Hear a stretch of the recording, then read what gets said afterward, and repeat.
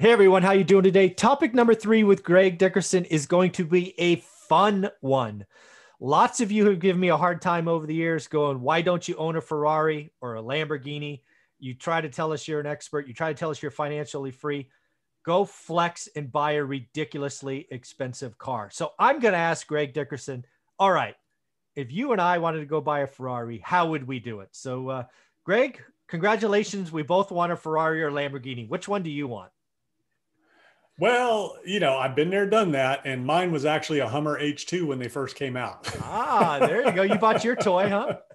Oh, yeah. That was back, I don't know, 20 years ago, 15, whatever it was, when I went through that whole, but it was utilitarian. I lived in an area where, I lived on a beach and it was 4-wheel drive and I used it for fishing and driving up and down the beach. So, it did have utility to it. So it wasn't just total eye candy that you just park in the garage.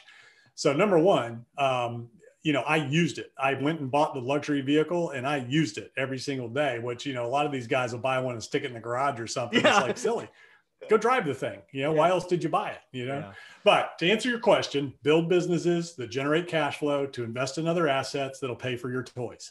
So that's what I did. So it's always about, if you want something, you need to think about, how can I afford it? And it's funny, people used to come up to me all the time. And that, the biggest question I ever had with that Hummer was, what's the gas mileage in that thing?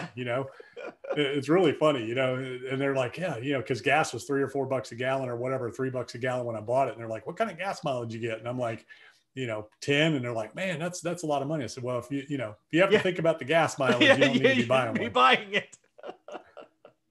Yeah. All right. So let's just pick on a Ferrari, because I think they're beautiful cars. So let's say you want to go buy you have your eye on this $300,000 Ferrari. I have no idea which one. Magic is 300 grand. Again, you're sitting there, you're in the dealership, going to buy it brand new, but you got to go make the money first, right? Right. Because you want to pay cash for something like that. You don't want to lease it. You don't want to get it on payments. You can do all that, but that's even dumber than buying it in the first place. You mean you don't want to sign up for an $8,000 car payment? No, because there's so many. So for me, there's so many better uses of the cash. I don't care how much money you have, to throw something, again, to throw that much cash on something you're going to stick in your garage and not even really use. Now, if you're driving it every day, whatever. But, since that Hummer experience, I said, I'm not doing that anymore. And I've driven a Suburban ever since, which those things ain't cheap, Yeah. When I was buying Suburbans, they were 50 grand. Now they're 70, to 80. It's like, what the heck? Yeah. But, but anyways, yeah. So if you go in there, you want to pay cash, you can lease them, you can rent them, you can finance them, you can do all that. But if you can't afford to pay cash for the car, don't buy it. Wow. Okay. So if you can't stroke the check or bring a bag full of money, don't buy it. Okay. So it's 300 grand. Yeah. So you've got to go spend some time building a business, right? And putting the cash flow and saving away. Or investing in Bitcoin or NFTs or, stocks. Come on. That's not what you and I would do. Come on. That's not. No. So not now, but when it was $3,000, that was the time to do it. Exactly. So again, what you would probably go do is let's just pretend that's what you wanted. Mm-hmm. It's something on the vision board or whatever you have. And you're like, okay, I'm going to go spend 1 to 5 or 6 or whatever years it takes. And you're going to go produce cash flow or profit. You're going to take a percentage of that and probably tuck it away, right? That's your Ferrari money. Because you still got to invest in the business. You got to keep it going. You got to, you can't take all the profit or else you just don't grow. Yeah. So what, you take 5% away and you just wait till you got 300 grand and then you walk in the store with a bag full of money, or what's the deal? Yeah. It depends on how bad you want it and, how much you're really making, but, what you can live on. So, I mean, if that's something you really, really want, then you save as much as you can possibly save to, get to the point where you can buy it. But again, there's a lot to think about when you buy cars like that a lot of people don't think about. Obviously, number 1's the fuel. Number 2 is the maintenance. Maintenance is, 20-fold on a car like that versus your average car. So you got to think about the cost of ownership. And when the economy suffers, man, when it was going down 2008 and 9, let me tell you, there were a lot of Rolexes, Ferraris, Bentleys, Rolls Royce. You can find them everywhere for 50 cents on the dollar. So, those things are not an investment. They're a liability. You need assets. So really the best thing to do would be to build a business, use that cash flow to invest in assets like real estate that build value, that pay for the car. Yeah. That's what you want to do. Yeah. That's kind of how I broke it down, because I knew this was going to be our topic number 3. So I actually thought about this one this morning. I would go in and I would use my analytical brain and go, okay, what is this thing going to cost me, or what should I expect it to cost me a month? Because that's just how my world's always been months or quarters ever since I had because I always had a sales quota, right? It's just how my brain works. And, you know, a 300,000 car like that. Yeah. Gas, insurance, maintenance, you know, for me, it's like, this thing might cost 15 grand a month. Right. And if I'm going to eat that, I need to go produce at least 18 or 20 grand. Cause you know, you're going to have surprises and flips. So that's kind of how I broke it down. I'm like, damn, I got to go find a way to make 20 grand. And then in my world, it's always buy and hold real estate. Well, okay, well, that means I'm going to have to do, you know, 5 flips a year, take the profit from that, go buy 3, 4 plexes, go do that, go that.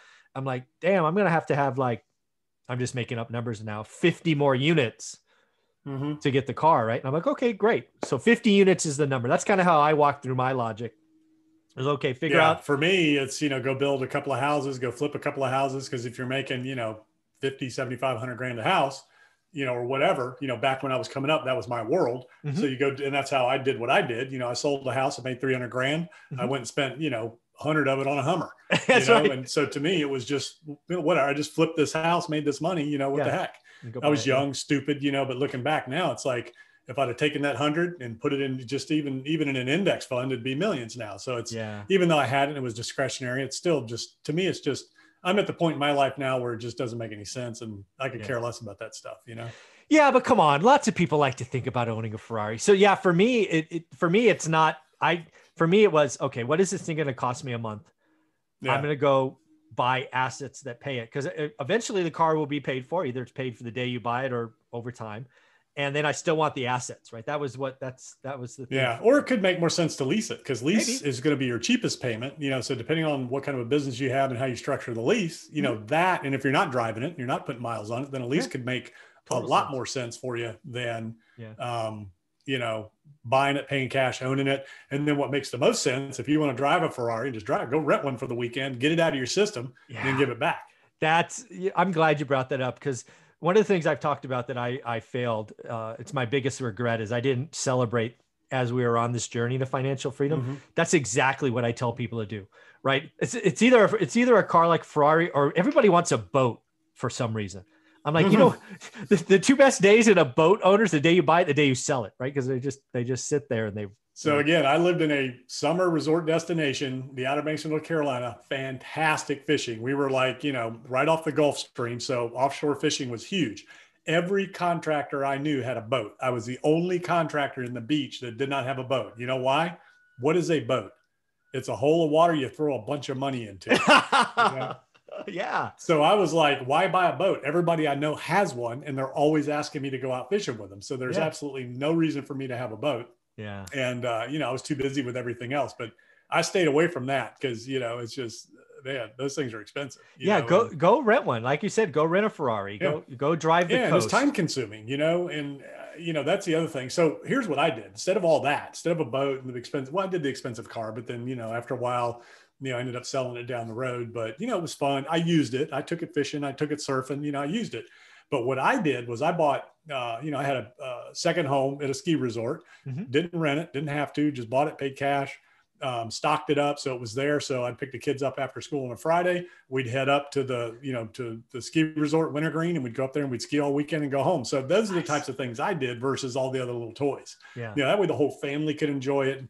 You know, with boating, it just, boating's too much time, you know, too much energy, too much for me, you know, because the whole family couldn't participate because, you know, we were doing all kinds of different things. So I spent it on things that we could participate on. And then, you know, obviously we traveled and went different places and stuff like that. So I'm all about renting and using what you need when you need it. Even owning a second home like I did, I wouldn't do it again because then you're it was fun when the kids were growing up, but you're kind of locked into going there. Yeah, one spot, and you don't right? really go anywhere else. Yeah. But it was nice, and it was a good weekend, you know, place, and it was close. We could be there in 4 hours, you know, in 4.5 hours. That's cool. Well, this has been fun. So this is how we would go do it. And again, I think I would close with just go rent the damn thing and go rent a nicer one, right? If you can afford a 300, go do this. I mean, it just so you know, I mean, I've looked at renting Ferraris. They're not cheap. It'll be 8, 9, 10 grand, but you know, go get that adrenaline, rev it up, you know, burn the tires out, take some pictures, And then have Yeah, there be you a can try a memory. bunch of different ones, Yeah. and I mean, you can go down to Disney and drive them on a racetrack, and Yeah. that kind of stuff. There you go. Well, this has been fun, man. I appreciate you. Any closing thoughts on all today's discussions? Yep. So at the end of the day, no matter what it is you want to do, so you want to think, always think, not I can't, it's how can I. So whether you want to do something, you want to buy something, you want to go somewhere, in terms of affordability, how can I afford it? So that was when I flipped my mindset back in the day, was how can I afford the things that I want for my family and for me? And so that's where I set out to build businesses that generated cash flow, to invest in other assets, to pay for the things that I wanted to do in my life. And same thing, if there's just anything you want to do, don't convince yourself or stop yourself by saying, I can't do something. Forget the money. It's just whatever. Yeah. I could never do that. Instead think, how could I do that? How can I make it happen? How can it be possible for me? And more importantly than that, who do I need to become in order for that to happen? Oh, I love that finish. Thank you very much, Greg. That was a great way to end this. Thanks, buddy.